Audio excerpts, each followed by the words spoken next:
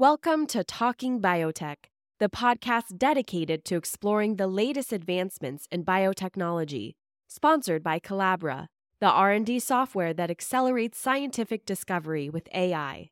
Each week, we'll dive into the latest innovations and discoveries with industry leaders and pioneers.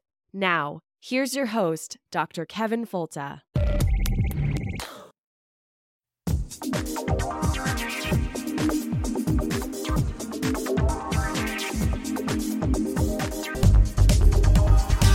Welcome to the Talking Biotech podcast. It's the weekly podcast about agriculture and medicine with an emphasis on biotechnology and the good things we can do for people and the planet.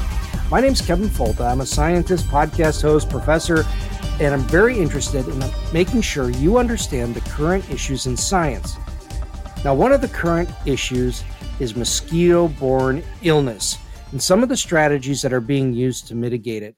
Mosquitoes kill more people on this planet than any other organism. People worry about shark attacks, but mosquitoes kill in the millions. And there's been new and exciting strategies to mitigate mosquito populations and help keep them under control. We've covered them previously on the podcast.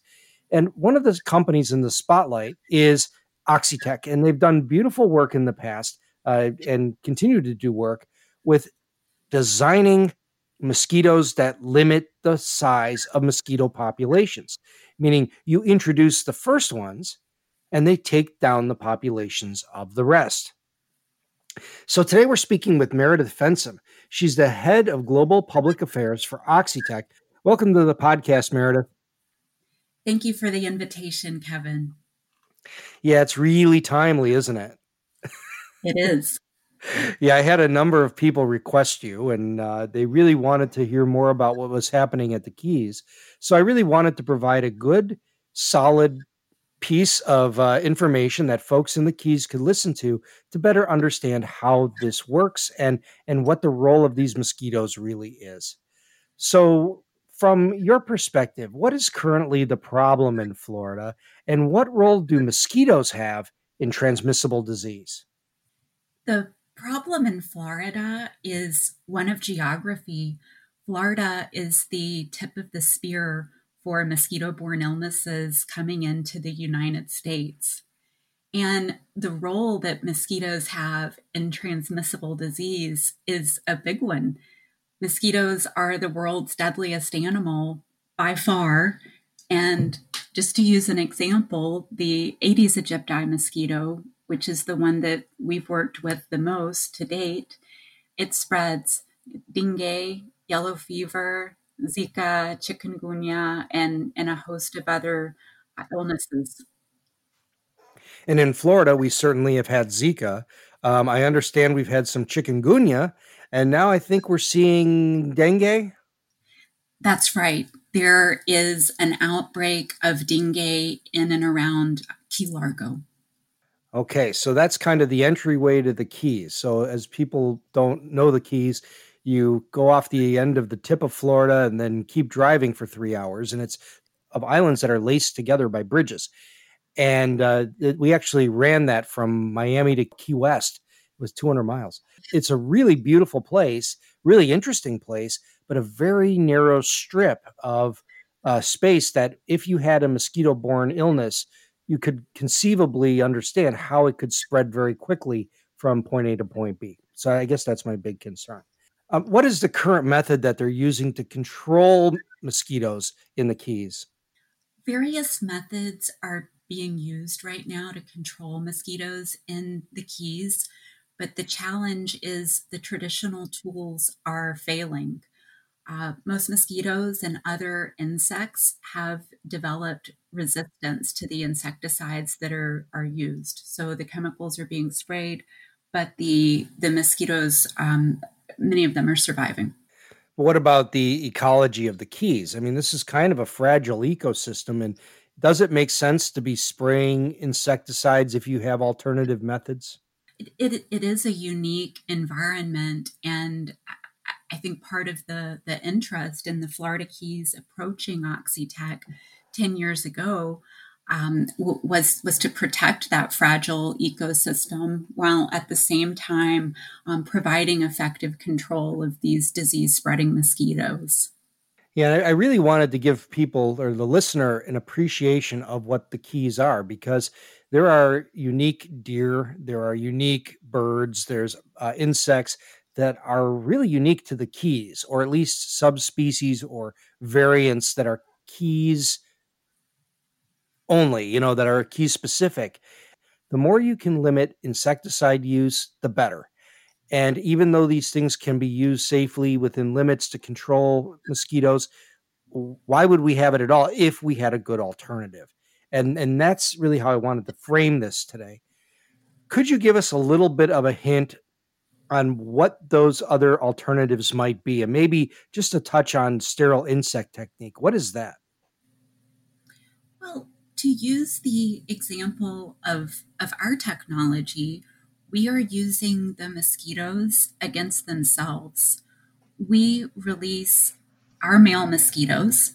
Male mosquitoes do not bite. You've never been bitten by a male mosquito.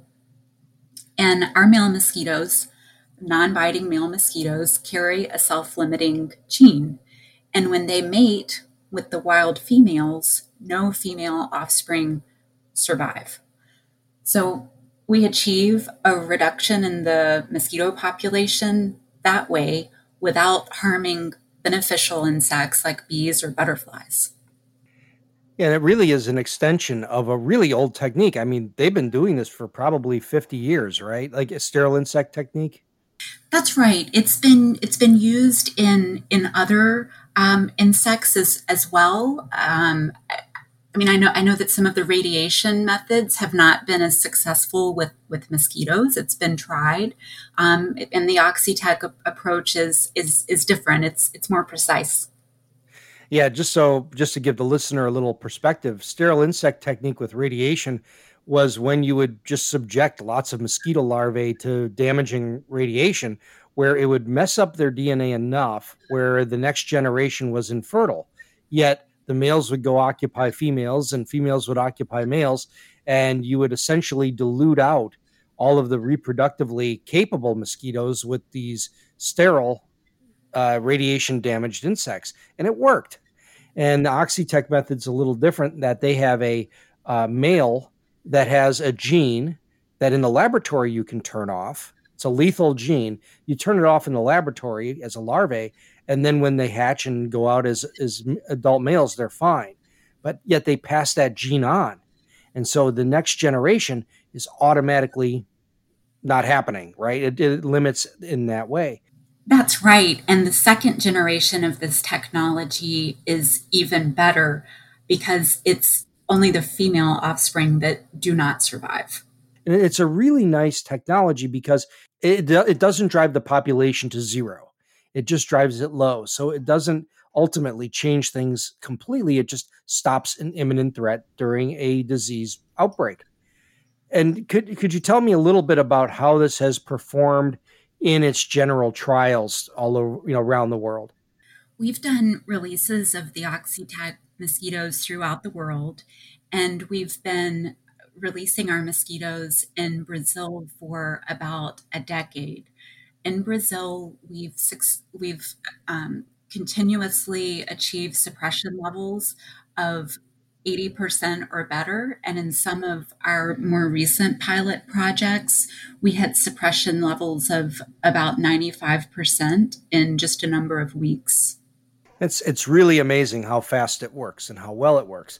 But what about the natural ecosystems around? I mean, there's a lot of bats and, purple martins and all these other birds that like mosquitoes as a part of their diet. So how much does knocking down a population in a big way affect those natural resources? A mosquito like the Aedes aegypti in Florida is an invasive species.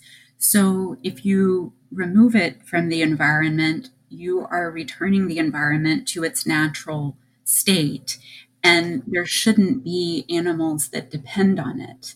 The recent approval that we received from the Florida Keys Mosquito Control District Board of Commissioners comes after the U.S. Environmental Protection Agency U.S. Centers for Disease Control and Prevention, and 7 state of Florida government agencies approved our permit. And this followed exhaustive regulatory assessments that included more than 70 scientific and technical documents, over 4,000 pages of material, and more than 20 commissioned scientific studies. And they all found that Oxytec's technology poses no risk to humans, animals, or the environment, including endangered species. Wow, that's really important. And I don't think that the public understands that when they read the articles on the internet. Well, I'm really glad we clarified that. And we'll come back on the other side of the break and talk about what currently is happening in Florida and how they'll be released. We're talking with Meredith Fensom. She's the head of global public affairs for Oxytec. And we'll be back with the Talking Biotech podcast in just a moment. Hi, everybody. This is Kevin Folta, and I have something that I need you to do. We have an opportunity to solve a major ecological problem. The American chestnut used to dominate forests of the eastern U.S., comprising something like 25% of all standing timber. In 1904, a parasitic fungus entered the country and eventually all but destroyed this iconic tree species. There is a solution using genetic engineering. Dr. Bill Powell and his lab developed an American chestnut tree that expresses a gene that helps to combat the fungus. You might have heard about this back in Talking Biotech number 10. His goal is to start to restore the natural ecology of the Appalachians, and he submitted a petition of non-regulated status for the genetically engineered trees. Now, what that means is the trees can be planted outside without a lot of onerous regulation, allowing this perfectly natural gene to be back in the ecosystem, defeating a fungus. But we need your help. Right now, there's a public comment period that regulators take very seriously.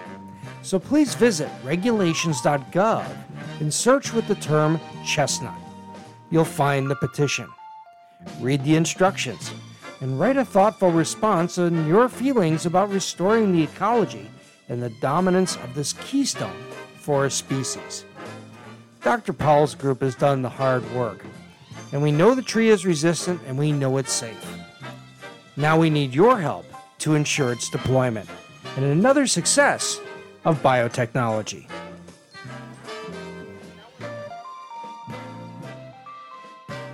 And now we're back on the Talking Biotech podcast. We're speaking with Meredith Fensom from Oxytec, and we're talking about the impending release of mosquitoes in Florida, genetically engineered mosquitoes that are made to be self-limiting, meaning that once they mate, they don't produce viable offspring. And we're talking about some of the pros and cons, risks and benefits, and what exactly is going to happen in Florida very soon. So, the thing I keep reading is these staggering numbers, and people keep sharing these on my feed and on Twitter, like Folta, hey, they're going to let go, a jillion mosquitoes. The number was something like 750 million, which seems like a lot of mosquitoes, but could you give me a little perspective on what the scope of this release realistically entails? Sure.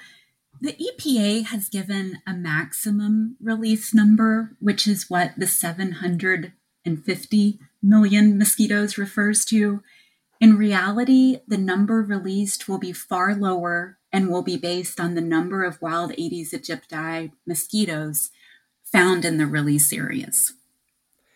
Cool. So you kind of calibrate it to the pest itself. Exactly.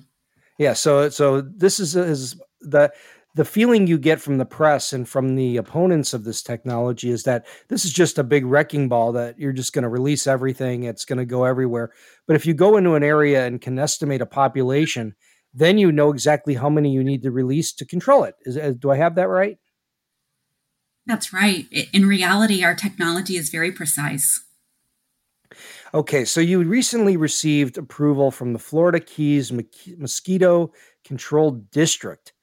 It seems like that's been in the works for a long time. Can you tell me a little bit about how long it took to get that approval? Sure. The interesting thing is Oxitec was originally invited to the Florida Keys by the Florida Keys Mosquito Control District about a decade ago. And this was following a dengue outbreak, mostly centered around Key West, that was difficult to control.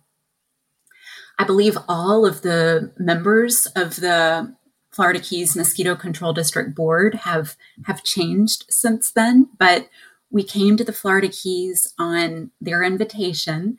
And after about a decade, once we had all of our regulatory approvals in place, their board approved our project.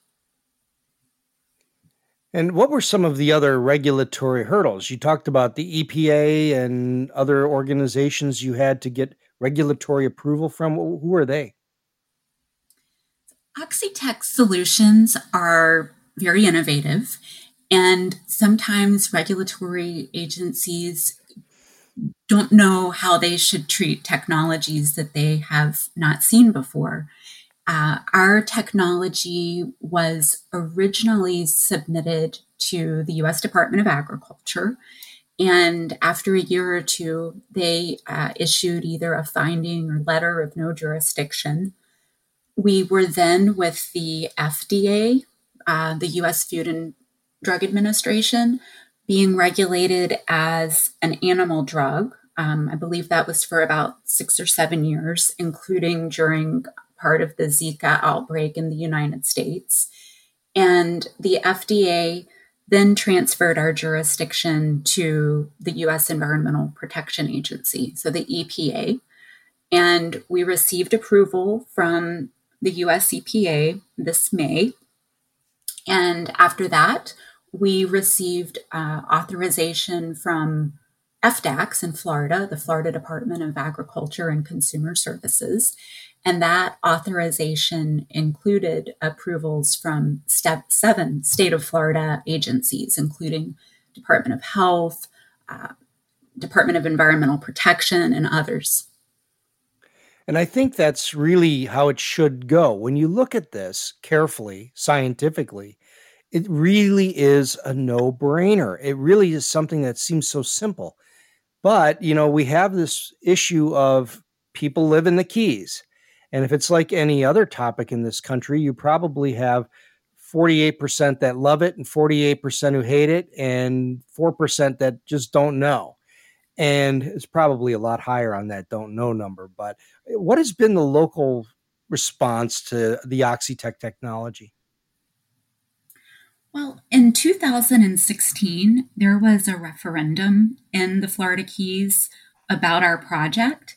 And in that referendum, 31 out of 33 Monroe County precincts supported the project. So there's a lot of support for the project in the Florida Keys. Really? See, now that really seems surprising to me based on how I know people are. So by having very positive response in the Florida Keys, does it mean that you had good communications up front to kind of fill them in on what this is and what this isn't? Well, we'd like to think so. That has certainly been our intent. And Oxitec is U.S. owned, but is still UK based. Oxitec is a spin out from Oxford University, and believe it or not, Oxitec spun out of Oxford almost 20 years ago. But yes, despite having most of Oxitec's team members in the United Kingdom in the early days, there was a fairly constant presence of members of the Oxitec team in the Florida Keys throughout the last decade. And I spent a lot of time there in person until COVID hit.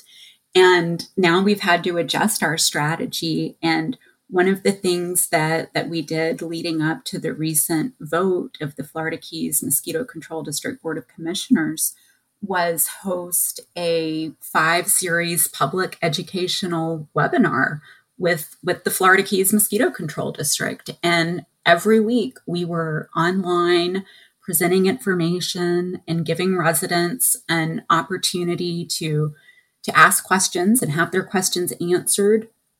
And we've made all of those recordings available on our website, on our YouTube channel, and we've published fact sheets after the events that include a summary of what was discussed and all of the questions asked, our answers provided, and links to external resources. So we're doing things like that. We're very active on social media. We go on the radio in the Keys. We use the print media in the Keys. Sometimes we are interviewed for articles. Sometimes we place advertisements to let the public know about different webinars and other informational opportunities that we're offering. That's really good, because that's what the big companies didn't do back in the 1990s when they were releasing genetically engineered corn and cotton. And so we've learned something maybe over the years, but the enemies of this technology, or I should say the critics, I guess they really are enemies of technology because it's like the center of food safety. These aren't food. No one's going to eat the mosquitoes. Yet this same group of folks, and we know them by name, they are the ones who are most vocal about the release and most critical of the release. And they're using the same arguments that they used against crops 20 years ago that never panned out. And how do you combat that kind of rhetoric, which seems to be the cornerstone of so many social media campaigns? Groups that are saying those things are not basing their assertions on science. Oxitec has carried out a decade of mosquito releases without a single adverse effect. And this has been documented by regulators and independent scientists worldwide. Yeah, I know that. And I'm with you, but it just seems like the way that you got to beat these people is by saying, you're in this to solve a problem of human disease transmission, and you got a tool that does it. And, all the details in the world are never going to shift their mind. But the fact that you're in this for the right reason, and this is why this kind of thing drives me crazy. They're over here screaming Jurassic Park, where really what you're doing is providing a means to limit the vector of human disease and eliminate insecticide or severely decrease insecticide use. This has all the positive trappings upon it. And it's all there in my brain anyway. One of the other criticisms has been, and I read this on an article today, is that the article seriously said scientists, and I'm putting air quotes on that, have raised major concerns about hybrids between Oxitec mosquito and native species, making some ultra-resistant super mosquito. This is the stuff from like the Gamera movies. How is that not likely to happen? So some of the background genes of the Oxitec male mosquito are expected to persist in the wild population for a very short period of time after the end of the releases. But according to the federal and state regulators and independent scientists at the CDC, these background genes are not expected to make the wild mosquito population any different in terms of fitness or ability to transmit diseases. And in addition, are expected to make the wild population more susceptible to insecticides. So that's a good thing.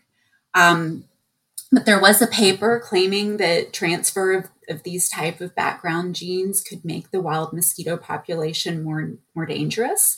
It has been widely discredited, and the editors of the journal which published the paper have issued an editorial expression of concern, indicating that the paper's authors made a range of inflammatory speculations and unfounded statements which were not based on scientific facts.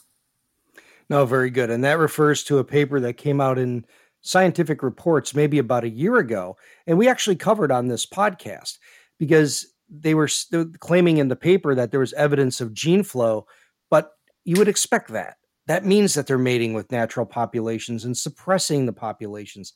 So I'm not sure that this was a big red flag, especially because, as you mentioned, after a few generations, those genes were gone.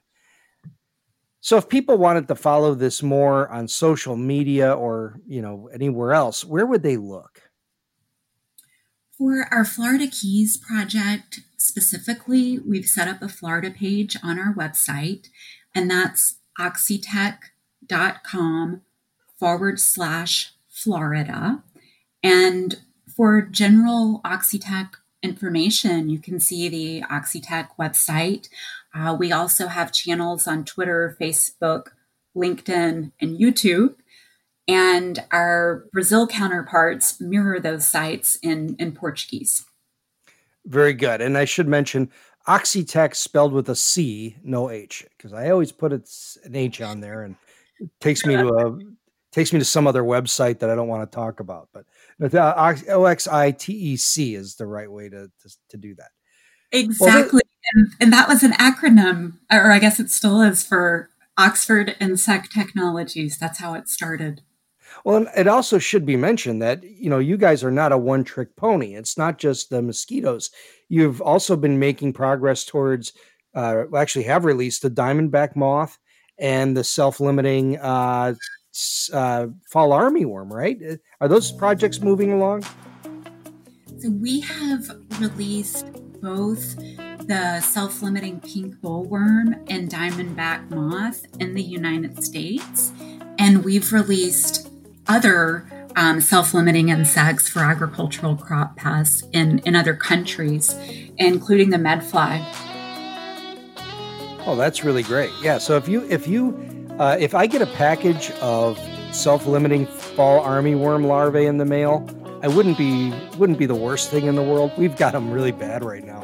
It's another one that we've covered on the podcast, and certainly a threat to the African continent, especially some of the poorest areas in the world could be hit or are being hit especially hard by fall armyworm, and it's devastating. So look forward to your developments there as well. Well, Meredith, thank you very much for joining me on the podcast today. I really appreciate learning more about the mosquito release in Florida, and hopefully we provided some answers and resources for people that live here. Thank you very much. Thank you, Kevin. And as always, thank you for listening to the Talking Biotech podcast. Write reviews on iTunes, all that stuff. Show us a little love over on the Patreons. We really appreciate the support because it helps us do more with getting more listenership, which really is working. So thank you very much for listening. Thank you for listening to the Talking Biotech podcast, and we'll talk to you again next week.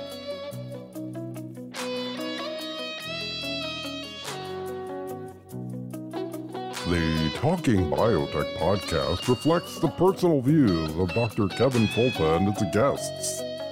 These are not the views of the University of Florida, its faculty, staff, or students.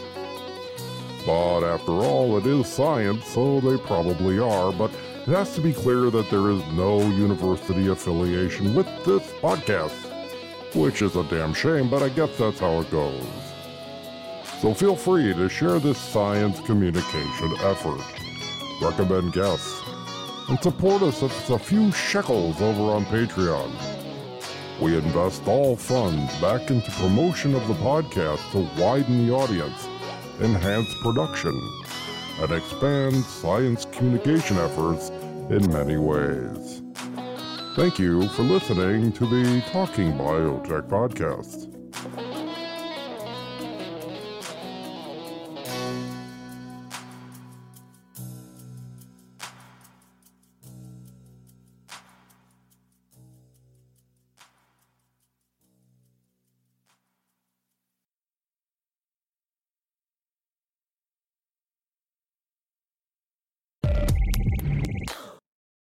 You've been listening to Talking Biotech, sponsored by Collabra, the platform that bridges the gap between siloed research tools. With Collabra's electronic lab notebook, scientists can work together in real time, sharing data and insights with ease. Revolutionize your research collaboration. Sign up for a demo today at collabra.app, collabra.app.